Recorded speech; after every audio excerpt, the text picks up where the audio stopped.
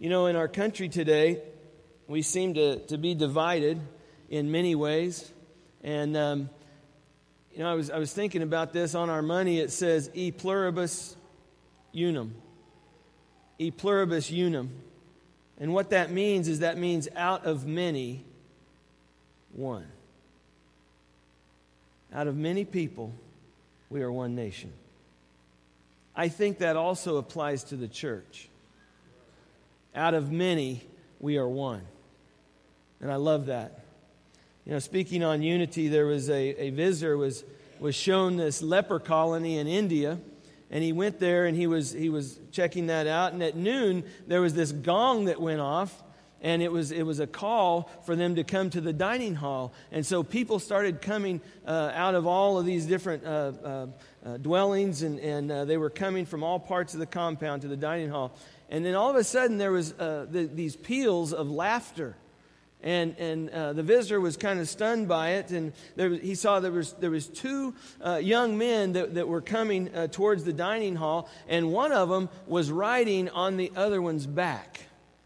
And they were laughing, and they were having a good time. They were pretending to be a horse and a rider, and they were just having loads of fun. And as the visitor watched, he saw that the man that who carried his friend on his back was blind. And the friend who was on his back could not walk. Together they helped each other. And they were having a great time doing it. I think about this. Imagine a church like that, where every member was using his or her strength to make up for another's weakness. That's what we're supposed to do in the body of Christ. You know, the Holy Spirit inspired the scriptural writers to use many different images and metaphors and figures of speech to communicate divine truth. And they wanted to communicate the truth to their readers' hearts and to their minds, so that they would understand. And one of the most variegated figures of speech used to talk about the nature and the function of the church is the body of Christ. When we think about those terms, the body of Christ, that we are the body of Christ.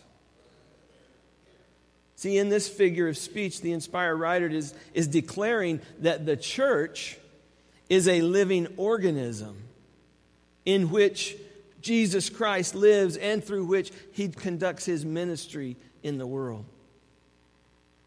I want to read out of Romans chapter 12, a couple of verses, and then I want to read out of 1 Corinthians chapter 12, verse 12 through 14, and then verse 27. And as we read these, I want you to think about that body of Christ that he's talking about.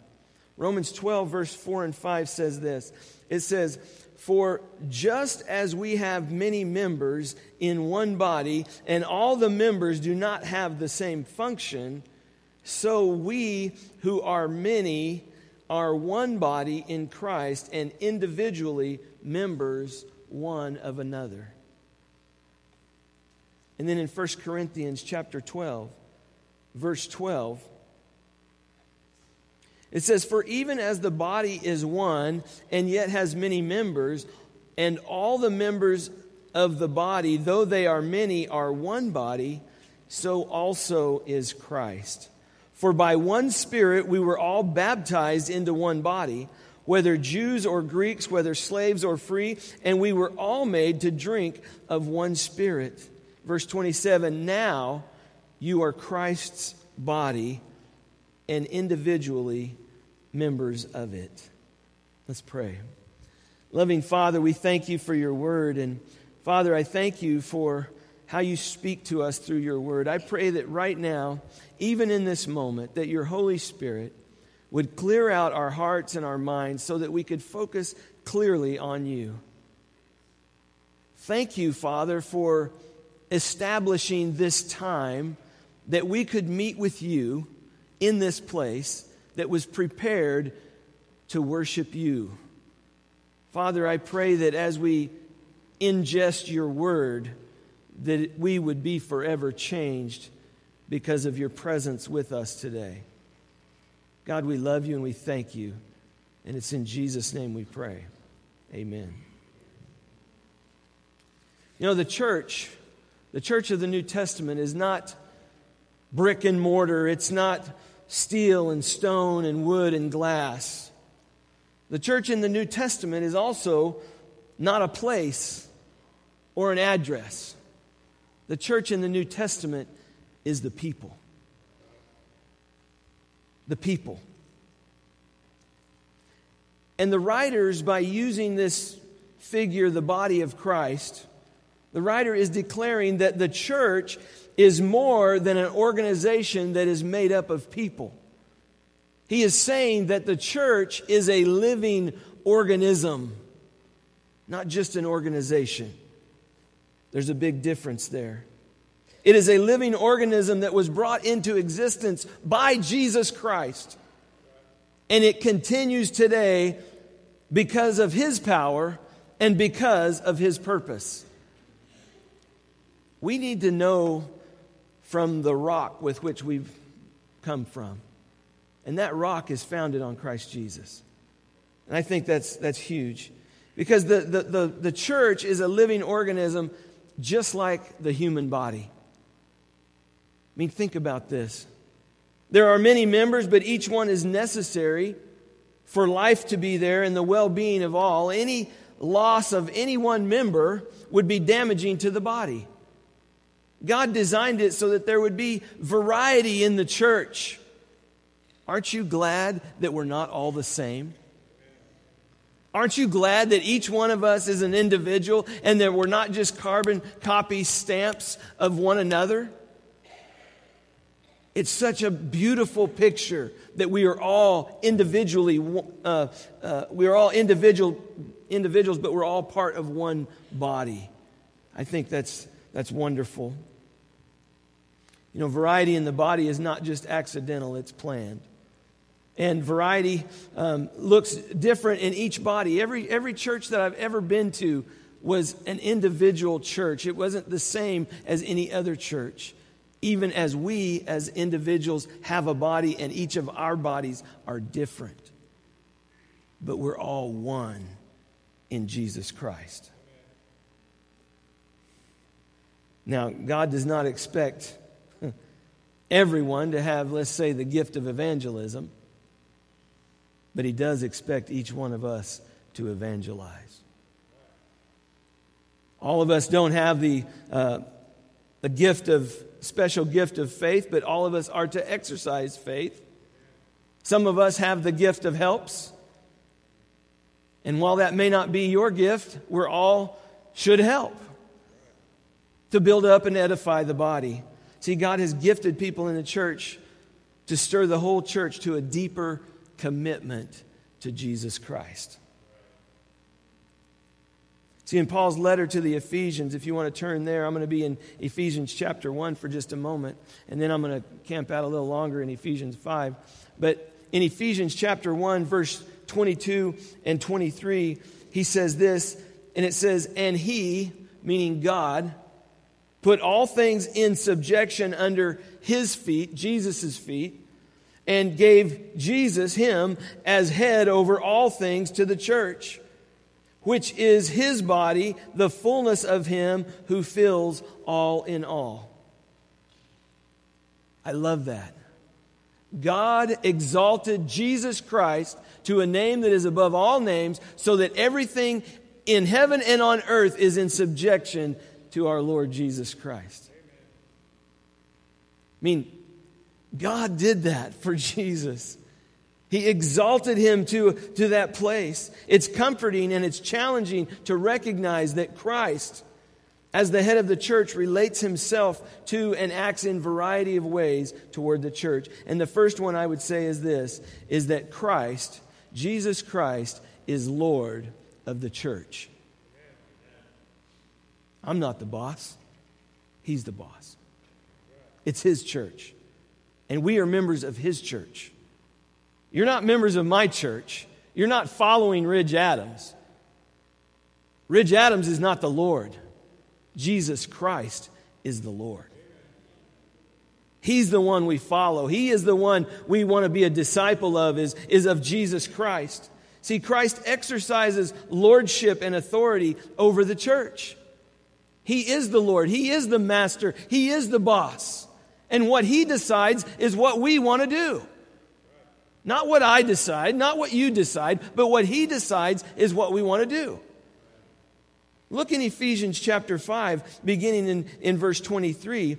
It says there, well, we can begin in verse 22. It says, "Wives, be subject to your own husbands as to the Lord."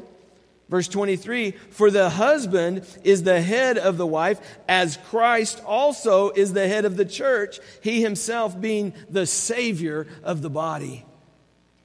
But as the church is subject to Christ, so also wives ought to be to their husbands in everything. Husbands, love your wives, just as Christ also loved the church and gave Himself up for her, so that He might sanctify her, having cleansed her by the washing of water with the word, that He might present to Himself the church in all her glory, having no spot or wrinkle or any such thing, but that she would be holy and blameless.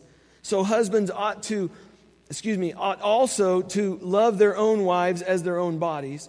He who loves his own wife loves himself. For no one ever hated his own flesh, but nourishes and cherishes it, just as Christ also does the church, because we are members of His body." You know, some churches would say they have a democratic form of church government. And because of this, they would think of the church as a democracy. But I would say it's not a democracy. We would be closer to Scripture if we thought of the church as a Christocracy, where Christ is the center and He's the one who calls the shots. See, He is the Lord of the church. I love that passage of Scripture because it says that He gave Himself. It says He Himself being the Savior of the body. He is the head of the church, being the Savior of the body. I love that because it means that Jesus died for the church. It means that He gave His life for the church. And we ought to do that also, men, for our wives. Be willing to lay our life down for her. Being willing to protect her dignity. This isn't a sermon about guys, so we'll save that for Father's Day or Husband's Day or whatever that is. Moving on, it says that Christ loves the church. He loves the church. And He gave Himself for it. Verse 25. He not only loved the church, but He gave Himself for it by dying on the cross. That's how much He loves you. By dying on the cross for you, for me.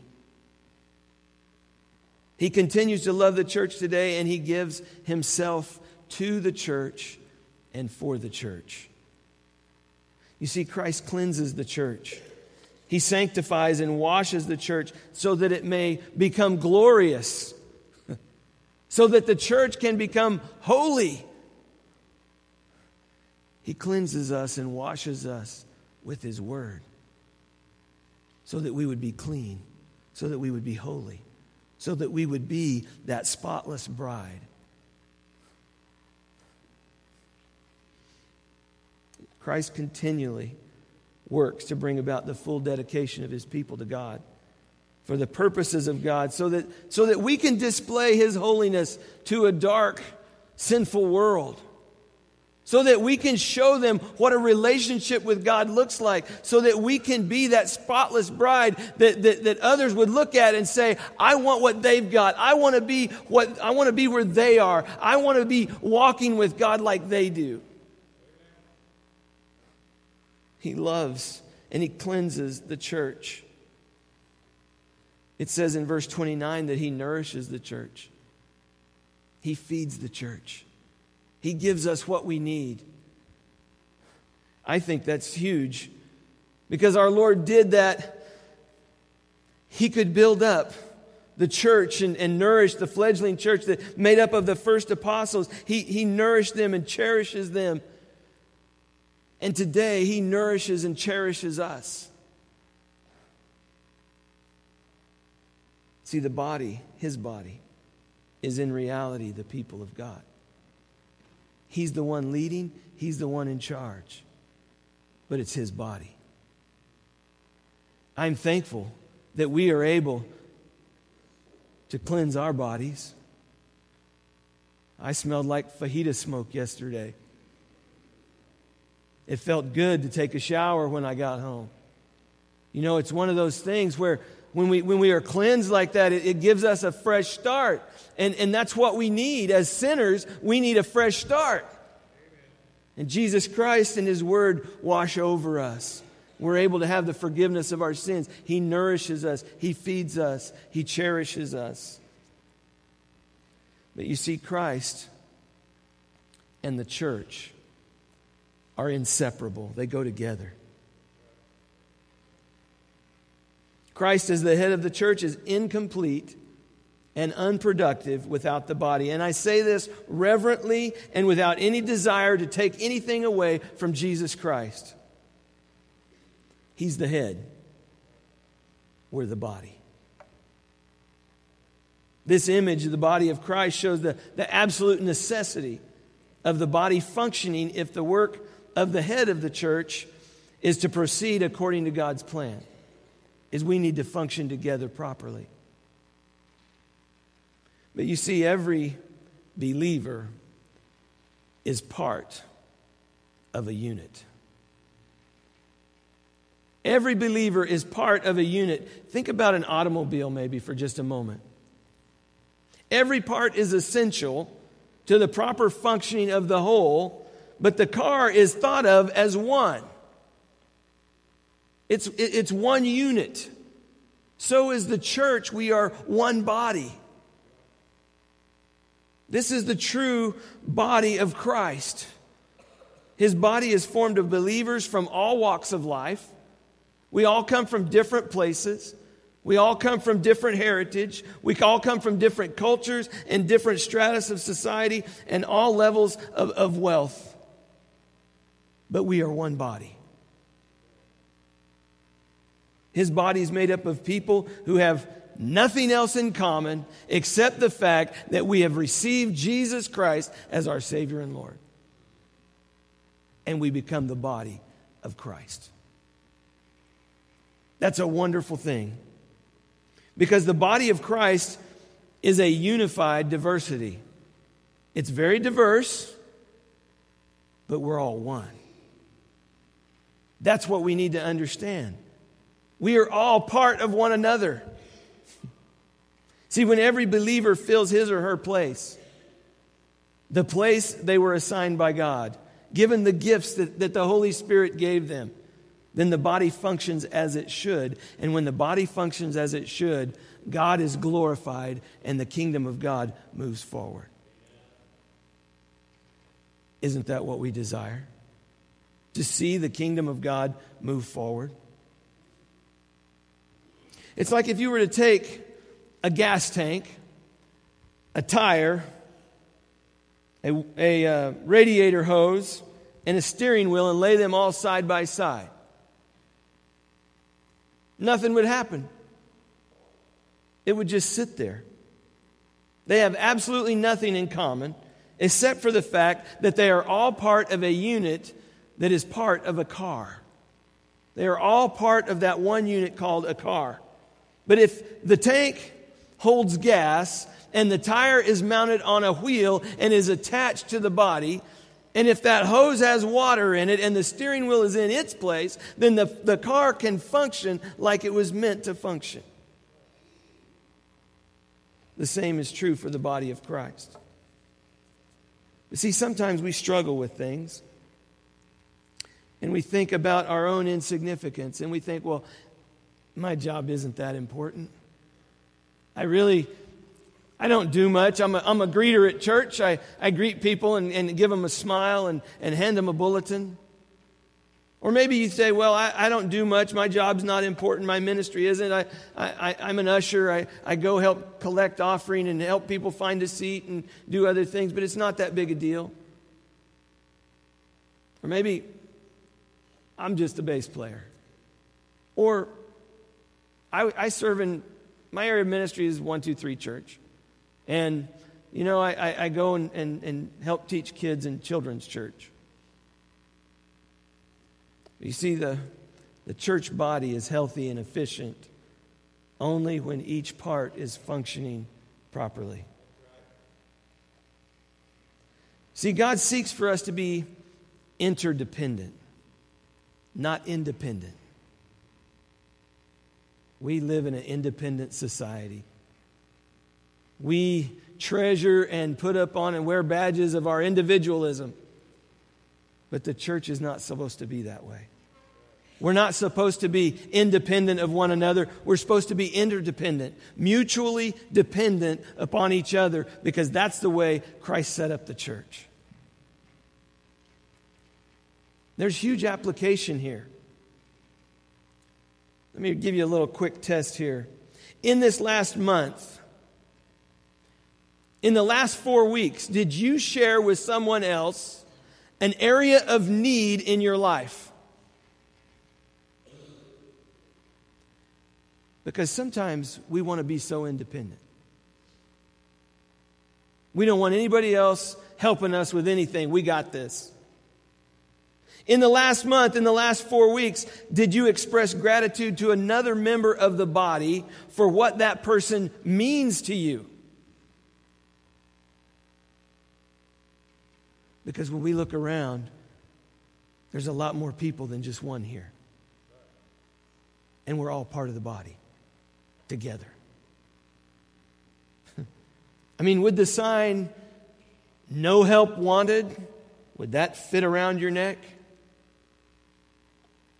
It's a fair question. Because if God created us as the body of Christ to work interdependently with each other, then we need to be doing that and not holding out at a distance and saying, "No, I don't need any help. I'm good. Thanks." Remember, when a part of your body, declares its independence from the rest of the body, it starts to die. The idea that we can stay close to God without involvement in the church is a myth. It's a lie from the enemy. I mean, there's a series of movies out there. They've been out a long time. You know the character, John Rambo, played by Sylvester Stallone. He goes out and he's a military man, and former military man, and he's called upon to take on the enemy single-handedly. And Rambo does what armies are unable to do, okay? I mean, he takes on the enemy and rescues soldiers that have been left behind. And it's kind of a common theme in the media, okay? Let me give you a couple of examples. Jason Bourne, James Bond, even Jack Bauer, okay? They all take on the enemy by themselves. And while it might be entertaining, it's also very unrealistic. Because even the most skilled individuals need the help of others. So in the human body, when a cell or an organism decides to do their own thing, the body's in trouble. Because cancer cells are caused by formerly healthy cells that went renegade to do their own thing. So I would give this to you this morning. A detached Christian is a Christian who is in trouble. Someone who's disconnected from the body is someone who is dying. And I say that with the deepest sincerity, because I know that you know people and I know people who say, "I don't need to go to church to be a Christian." A detached Christian is a Christian who is in trouble. I mean, we've all heard people say things like, I feel as close to God on the golf course as I do at church. And a person who says something like that may indeed feel as close to God on the golf course as they do in church, because their relationship with God is shallow and they are as close to God on the golf course. But there's something about each of us when we come together as the people of God, as the body of Christ, and we all come with the Holy Spirit longing and propelling us to come and worship the King of Kings, the one who has given us eternal life. And when we come together and do that, I cannot get that feeling. I cannot get that sense. I cannot do that on my own somewhere else. It's when I'm with you all. And we sing a song like, I stand amazed in the presence of Jesus the Nazarene. I mean, He bore my burdens to Calvary so that I might live eternally with Him. As we unite and sing that as a body, I'm not talking about that particular song, but what I'm talking about is when we worship the King of Kings, when we worship the Lord, there's something special about that I can't get out on the lake, that I can worship God in creation. I get that. But there is something special about when the body of Christ comes together. That I can't do on my own. And that's why a detached Christian is a Christian that's in trouble. I mean, Hebrews 10:25, we're given this commandment. Forsake not the assembling of yourselves together, as is the habit of some, but encouraging one another, and all the more as you see the day drawing near. He's coming back. He's coming back. And we're His bride, and He's coming for us. I mean, man, that is exciting. He wants us. He wants us to be ready when He comes back. I don't want to be trying to get my shoes on. I don't want to say, I just got to shower up. I'll be there in a minute. That's why He washes us with the Word now. Getting us ready, preparing us for that day when He returns for His bride. And I don't want to be unprepared. Like one of those bridesmaids, like one of the 10 virgins. As members of His church, we participate together in the activity of the body.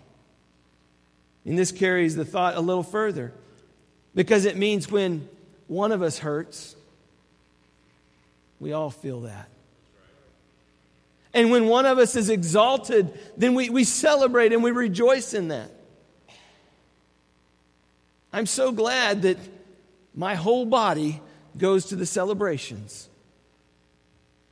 You know, if we were going to go celebrate the birth of a grandson, I'm glad my leg didn't say, well, I'm staying home. I'm glad my shoulder didn't say, well, that's for you guys, I'm not going. I'm glad my whole body was involved with that. And I would imagine Christ feels the same way when His body comes together and celebrates together the activity of the body. But when parts do not function as they ought, then there are problems and nothing gets done as it should. I mean, Paul's goal and mine is for us to see that every member needs every other member, and that each one of us are in the place, the God-given gifts that God has given us, and we're doing that God-given function. It's not enough to be on the bus. We all got to be in the right seats. Because that's what God ordained. That's what He has for us. And when we do that, we can function properly. See, together we're a complete body. And individually we are small, but a vital component of a very important organism called the church. Very important. We are His hands, His feet. We are the ones who are accomplishing His purpose in the world. But I got to say one more thing about this. Christians of different churches should be working together and supporting each other. One of the biggest criticisms of Christians is the variety of churches. I mean, people are understandably confused by all the different churches that seem to think that, well, all of the other guys are wrong. I mean, it's a true evaluation of where we see the church. It's a valid criticism. And here's my point. And I'm not just talking about us working with other churches. I'm also talking about us in the body. Okay? We are much more prone to divide than we are to work together. We get very territorial. That's my ministry. That's our ministry. We're much too prone to divide rather than to work together. I mean, we should be united by our dependence, by our commitment to Christ, who is God in the flesh. The Word became flesh and dwelt among us, who gave His life as a payment for our sin, and who gives His Spirit to transform those who put their trust in Him. We should be dependent on one another in that same vein. But, oh no, we're going to draw the line. I think about this because we should be looking for ways to build bridges to other believers. What does the enemy want to do? Divide and conquer. You know, unfortunately, over the course of time, some churches have abandoned those core, what I want to call non-negotiable values of the faith. Some of those have compromised those, and to be fully united would require that we compromise on truths such as the deity of Christ or the authority of Scripture or the way to salvation. And brothers and sisters, we cannot compromise the truth, because that would be a denial of the essence of our faith. It would be like giving away our children so that we could get along better with the family next door who doesn't have kids. I'm not going to do it. I'm going to hang on to those non-negotiables. The truth of Jesus Christ, the truth of who God is, the truth of that He came and lived in the flesh and died for us. There's a lot of things that we hang on to that are negotiable. But the non-negotiables we need to hang on to. I believe that a marriage is between a man and a woman, because that's what God's Word says. I don't care what society says. I'm taking my stand on God's Word. And I will take this into eternity with me. That's where I'm at. I know what our society believes and how it's just anything goes.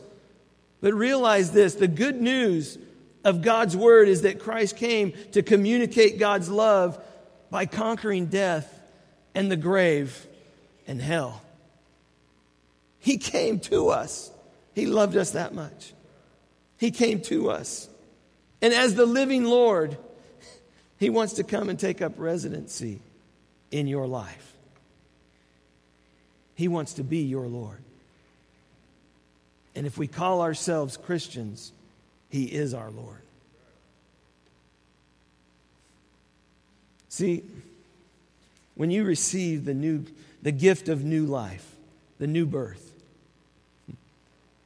you become part of the body of Christ. You are now part of the body of Christ. When you've surrendered to Him, when you've acknowledged the authority of Jesus Christ in your life, when you've accepted Him in and made Him your Lord and Savior, then you acknowledge Him. And when you do that, Scripture says that you become a child of God. You are no longer a child of darkness, you're a child of light. If you are without Christ today, I want to remind you that just because you attend church, or just because maybe you're even a member of a local church, it does not necessarily make you a member of Christ's body. Only those who realize they are sinners, separated from God and headed for judgment, who flee to Christ for forgiveness, become His children. Only those who have a need for forgiveness, the forgiveness that Jesus Christ brings.